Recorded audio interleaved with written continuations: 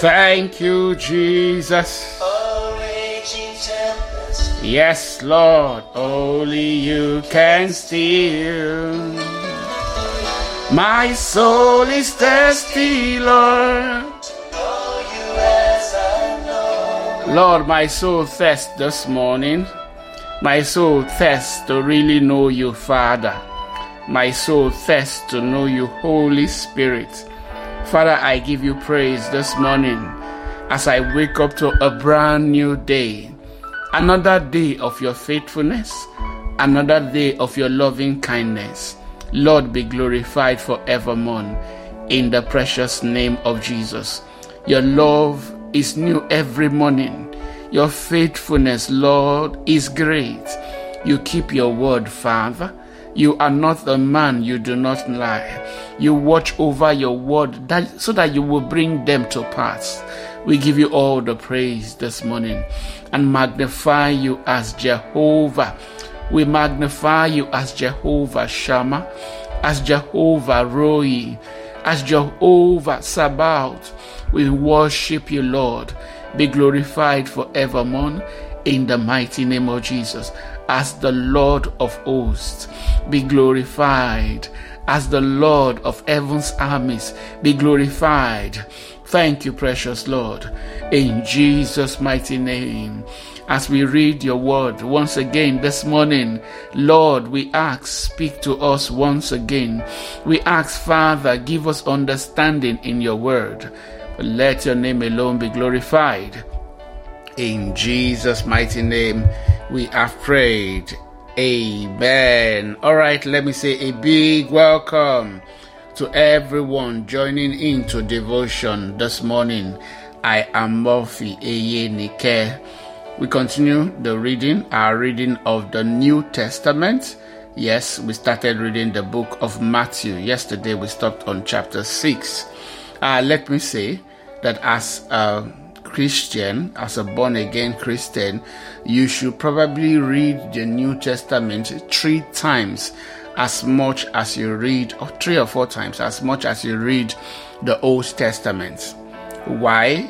The New Testament are God's letter to the church. Okay? So it's important that you become grounded in the New Testament. Personally, I read the New Testament 4 times through in a year, the Old Testament once, Psalms and Proverbs twice each year. Okay? So what that will do for you is help you become very familiar with the scripture and help you understand the word of God. Obviously, in reading the Old Testament now, you would have realized that yes, a huge part of the New Testament is explaining. In other words, the New Testament is the outcome of what began in the Old Testament. Okay, so very good to read the Old Testament, but as a Christian, you must spend time reading the New Testament better. Alright, so let's continue our reading today. We'll read 2 chapters, Matthew chapter 7 and Matthew chapter 8. Jesus continues his teachings, okay? So remember I said with his teaching, Jesus was confronting the culture of that time, explaining to the people what the laws really meant, okay? They had turned a lot of the laws upside down, but he was telling them, okay, the major part, the important part of the law. Matthew chapter 7 says, do not judge others. Do not judge others, and you will not be judged. Do not judge others, and you will not be judged. I think that sounds, I don't know about you, it sounds like a promise to me. Okay, so you don't want to be judged, don't judge others. 2 says, for you will be treated as you treat others. Okay, God does not owe you any differently. Whatever a man sows, that is exactly what he should reap. It says, for you will be treated as you treat others. The standard you use in judging is the standard by which you will be judged. You will be judged yourself. Okay, so as a child of God, you want to be very careful with judging others. Yes, if you want mercies from God, you want to dole out a lot of mercies. When I meet people who are very critical, who are very judgmental, usually I'm looking at a person who does not have any single understanding about the mercies and the judgment of God that are coming. Okay, when you understand how much mercies, and I don't know about you, but I have tasted of God's mercies. If God was to count iniquity, I won't be standing. If God was to judge us by our actions, I'm not sure I should be alive today. And so because I have tasted that mercy, I give it out freely. Okay, so I know to others it might look like you are being foolish, but that is how the Christian must live. Don't judge others and you will not be judged. Whatever measure you measure out to others, it will be measured back to you. Verse 3 says, and why worry about a speck in your friend's eyes when you have a log in your own? And I'm telling you, this is just simple human nature. To try, I think it's called reverse psychology, to try and put the guilt on others so that you will be able to hide your own guilt. Yes, reverse psychology. And why worry about a speck in your friend's eyes when there's a log in your own? You have logs in your own eyes. You have not addressed the struggles you are going through. Instead, you will be, putting the spotlight on others. I see people on social media, ganging up on others, putting the spotlight on them. And I'm telling you, I learned this big lesson from my pastor, Pastor Sam Adeyemi. Pastor Sam says that when you join and gang up to bring somebody down, it is only a matter of time. Your own day of judgment is coming. Okay, so very important. Pay attention to the log in your own eyes.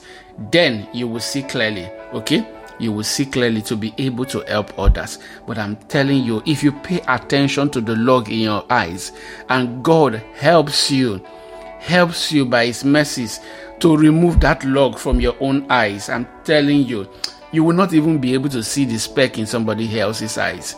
Yes, instead you will want to help them, not put the attention on them. Says, how can you think of saying to your friend, let me help you get rid of that speck in your eyes, when you can't see past the log in your own eyes? Yes, putting the spotlight on others, it's called hypocrisy. Really, that's the right word for it.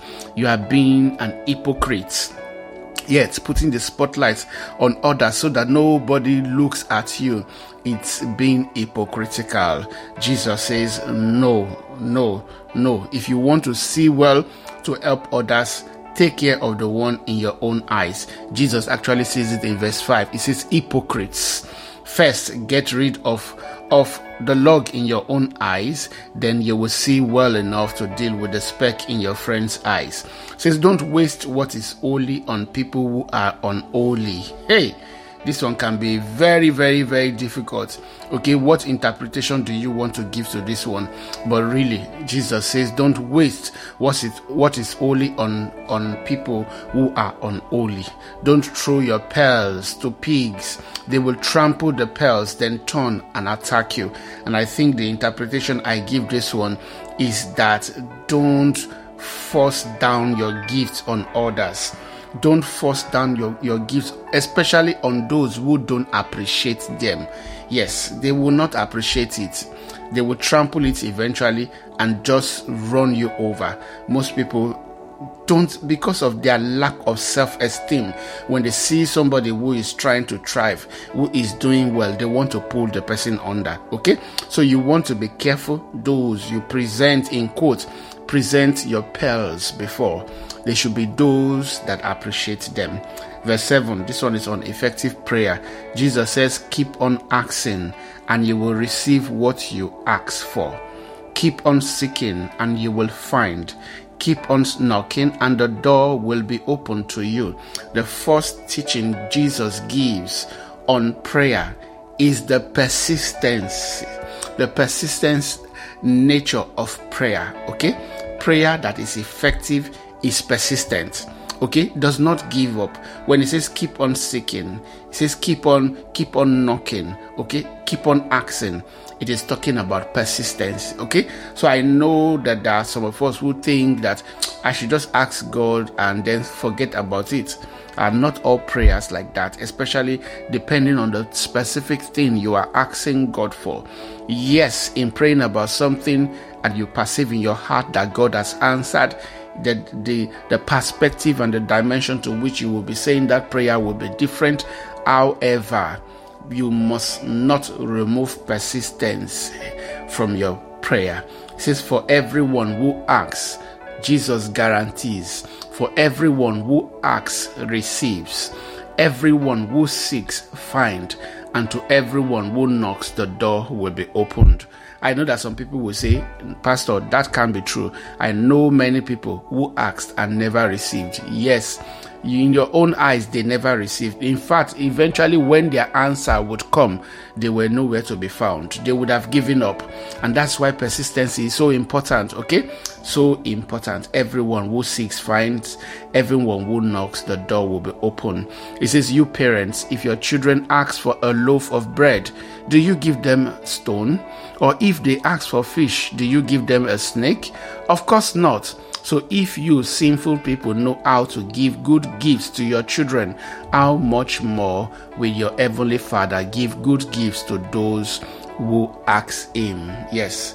Another gospel will say here, relating it to the Holy Spirit, God gives to those who ask him. And I'm telling you, I learned this one very, very early. That as a father, okay, my son, my daughter won't ask me for anything, and then I'm overly being critical. Even if I don't give them and I have that thing, it has to be with very, very good and strong reason. Maybe they don't qualify for it yet, or they are not old enough to be able to handle what they are asking for, but there has to be a strong, cogent reason. Well, aside that, if they ask for something, I give them. So I just always remind myself, if as evil as I am, compared to God, listen, compared to God, I am an evil person. Compared to God, you are evil. Compared to God, every human is evil. So if as evil as I am, I do that for my children, how much more our Heavenly Father, God gives to those who ask, okay? So when you pray, be persistent in your prayer. The next one is the golden rule. Verse 12 says, do to others what you would like them to do to you. This is the essence of all that is taught in the law and the prophets. Do to others, in other words, love. Love, allow love to motivate you. Would you have anyone do this to you? Okay, so I know some people can be very hard. Would you have anyone do this to your wife, or do this to your daughter, or do this to your son? Usually the answer would be no. So let that be the golden rule in which you operate. Next is the narrow gate. Verse 13 says you can enter God's kingdom only through the narrow gates. The highway to hell is broad, and its gate is wide for many to choose that way. But the gateway to life is very narrow, and the road is difficult, and only a few ever find it. Is Jesus saying that there will be fewer people in heaven than in hell? I don't think so. Okay, I don't think so. I think it would just be a waste of his blood, a waste of his death on the cross, if there are more people in hell, okay, than in heaven eventually. Okay, so, but Jesus is just telling us that he's going to, being a Christian, being a follower of Jesus, is going to be challenging. That's what the narrow gate means. It's going to be challenging. Okay, so as a Christian, don't give up.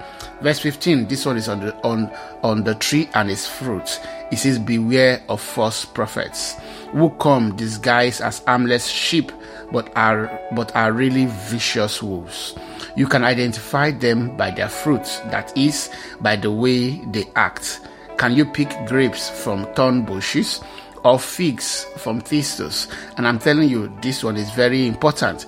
You should identify people by the way they act. Jesus says you don't identify people by maybe what they have said or something they said in anger.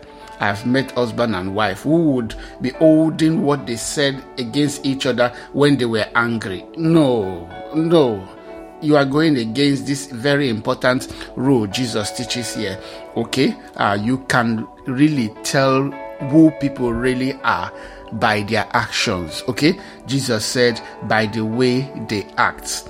And he asked, can you pick grapes from thorn bushes or figs from thistles? The answer is no. It says a good tree produces good fruit and a bad tree produces bad fruit. So pay attention to people's, okay, the actions from their lives. Don't pay attention to what they are saying. People can say anything, okay, to achieve, to get followers. For example, you see social media, you see people say so many things. Just look at their actions, for God's sake, and you can easily tell whether this person is a good tree or this person is a bad tree. Jesus says a good tree produces good fruit and a bad tree produces bad fruit. A good tree can't produce bad fruit, and a bad tree can't produce good fruit. So every tree that does not produce good fruit is chopped down and thrown into the fire. Yes, just as you can identify a tree by its fruit, you can identify people by their actions. I didn't say it was Jesus that said it. You can identify people by their actions. Pay attention to people's actions. Don't be paying attention to the words that they are saying. Don't be paying attention to their social media handle. Pay attention to their actions, and you can really tell what kind of tree that they are. Hallelujah. Verse 21 says, not everyone who calls out to me, Lord, Lord, will enter the kingdom of heaven. Did you hear that? Not everyone who calls out to me, Lord, Lord, will enter the kingdom of heaven. Only those who actually do the will of my Father in heaven will enter. When we read the book of John, you will see John will explain what the will of God is. The will of God is for us to accept his Son, Jesus Christ. That's all. That is the will of God, for us to accept Jesus. If there is one question God is going to ask you in heaven, he's going to ask you, what did you do with my son that I gave to the world? He says, not everyone who calls to me, Lord, Lord, will enter the kingdom of heaven. Only those who actually do the will of my Father in heaven will enter.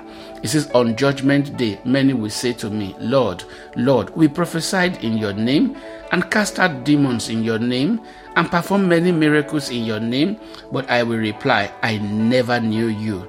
Get away from me, you who break God's law. I'm telling you, very important. It has to go beyond the words that come out of our mouths. It has to go beyond just the actions of the things we do. It is really very, very inbuilt on a relationship with Jesus. Okay? It says there that, talking about the Father side of it, it says only those who actually do the will of my Father, telling you that there's a relationship bent that Jesus is talking about here. It says that those people are his true disciples. Okay, so very, very important. You don't just want it to just be your actions, the things that you do. I go to church, I am a good person. It comes down eventually to a relationship. Do you have a relationship with God through Jesus, his Son? Jesus says, I am the way, the truth, and the life, and no one can come to the Father unless they come through me. 23 says, but I will reply, I never knew you. Get away from me, you will break God's law. Next, 24th, building on the solid foundation. Anyone who listens to my teachings and follows it is wise, like a person who builds a house on solid rock. If you listen to the teachings of Jesus and you obey them, Jesus says that you are a wise person. They can actually liken you to somebody who built your house on the rock, and you will see the reason why shortly. It says 25, though the rain comes in torrent and the flood waters rise and the wind beats against that house, it won't collapse because it is built on the rock. Jesus says, if you stand on my teachings, you will not collapse. Did you hear that? you will not collapse. If you hold on to the word of God, even though the rains will come, the flood water will rise over you, the winds will beat you, Jesus says you will not collapse. He says, but anyone who hears my teachings and doesn't obey it is foolish. Did you hear that? I didn't call you a fool. I didn't call you foolish. Jesus says you hear his word, you don't do anything about them, you are foolish. He says, but anyone who hears my teaching and doesn't obey it is foolish, like a person who builds a house on sand. When the rain and floods come and the winds beat against that house, it will collapse with a mighty crash. So I learned this very early. Every life goes through the wind, goes through the rain, goes through the flood water. What determines whether we will stand or we will crash or we will have a mighty crash, the way the Bible puts it, is whether we are standing, whether our lives are solidly built on the word of God. So what is your own life built on? Jesus is teaching the people here so many profound, and I'm telling you, powerful teachings, confronting the culture here. 28 says that when Jesus had finished saying these things, the crowd were amazed at his teaching, for he taught with real authority, quite unlike their teachers of religious laws. Yes, Jesus was teaching them things that were useful. They were useful for them, so that they can now pay attention to God and change their lives. Hallelujah. All right, let's move on to our next chapter, chapter 8, Matthew chapter 8. We begin to see healings, different healings that Jesus performs as he goes through, going everywhere teaching. The first is Jesus is a man with leprosy. Large crowds followed Jesus as he came down the mountains. Suddenly a man with leprosy approached him and knelt before him. Lord, the man said, if you are willing, you can heal me and make me clean. Now, just think about it. Why would the man say willing? Okay? Why would the man say willing? If you are willing, I know that you can do it, but I'm not just sure that whether you will want to do it for me. And this man is wondering, does this man know if this man realizes the kind of person that I am, he might not want to heal me. Or being a leper, usually lepers, nobody wants to touch them. Okay, so he is saying, if you are willing, you can heal me and make me clean. Jesus reached out and touched him, and I'm telling you, that would have been powerful. No one wants to touch a leper because you don't want to catch leprosy, but Jesus reached out and touched him. I am willing, he said, be healed. And instantly the leprosy disappeared. Listen this morning, Jesus is willing to heal you, and Jesus will heal you in the mighty name of Jesus. In fact, I am praying for you this morning. Your healing will be instant. I think that's where we should end this morning. We will pray for healing for everyone who desires healing. And we are praying and hoping this morning that your healing will be instant in the mighty name of Jesus. It says, then Jesus said to him, don't tell anyone about this. Instead, go to the priest and let him examine you. Take along the offering required in the law of Moses for those who have been healed of leprosy. And of course, you can find that in the book of Leviticus. In the book of Leviticus, you find the offering requirements for those who have been healed of leprosies. It says this will be a public testimony that you have been healed. And I'm telling you, Jesus is telling him to do something that will stir up his faith. Next, verse 5 is about the faith of a Roman officer. When Jesus returned to Capernaum, a Roman officer came and pleaded with him, Lord, my young servant lies in bed, paralyzed and in terrible pain. Jesus said, I will come and heal him. But the officer said, Lord, I am not worthy to have you come into my home. Just say the word from where you are, and my servant will be healed. I know this because I am under the authority of my superior officers, and I have authority over my soldiers. I only need to say, go, and they go, or come, and they come. And if I say to my slaves, do this, they do it. When Jesus heard this, first of all, before we even read what Jesus said, just imagine this guy. Apart from the fact that we realize that, okay, being a centurion automatically meant that he was of course a Roman soldier, so he could not have been a Jew. Eventually there will be Jews who would also be Romans, okay, who will have Roman citizens like Paul, for example. But I'm sure at this beginning, okay, this was a foreigner. But this guy realized that, look, as long as I am in the army, as long as I am still a centurion, in other words, a centurion is somebody who commands maybe a hundred soldier. He said that as long as I am still in the army, when I give a command, okay, my soldiers obey me. As long as I am still subject to my general or subject to my captain or my lieutenant, when I order my own soldiers, they obey me. And I'm telling you, this is so important. If you want to learn authority, you want to be able to command and the demons will obey you. You want to be able to speak, and I'm telling you, principalities and power will shake. You have to realize that you have to be under the authority of Jesus. Be under the authority of Jesus. That is why the demons and the powers that be will be subject to you. He said, I only need to say go and they go. Come and they come. And if I say to my slave, do this, they do it. Why? He said, 9, I know this because I am under the authority of my superior officers. So are you under the authority of Christ? Or you are just living your life just the way you want to? If you are, I don't expect that things will obey you in this world. Things that should be subject to Christ will submit themselves to you. Verse 10 says that when Jesus heard this, he was amazed. Turning to those who were following him, he said, I tell you the truth, I haven't seen faith like this in all Israel. He was just applying real life, okay, to what he was experiencing. Jesus says, I have not seen faith like this in Israel. And I tell you this, that many Gentiles will come from all over the world, from east and west, and sit down with Abraham, Isaac, and Jacob at the feast in the kingdom of heaven. But many Israelites, those for whom the kingdom was prepared, will be thrown into outer darkness, where there will be weeping and gnashing of teeth.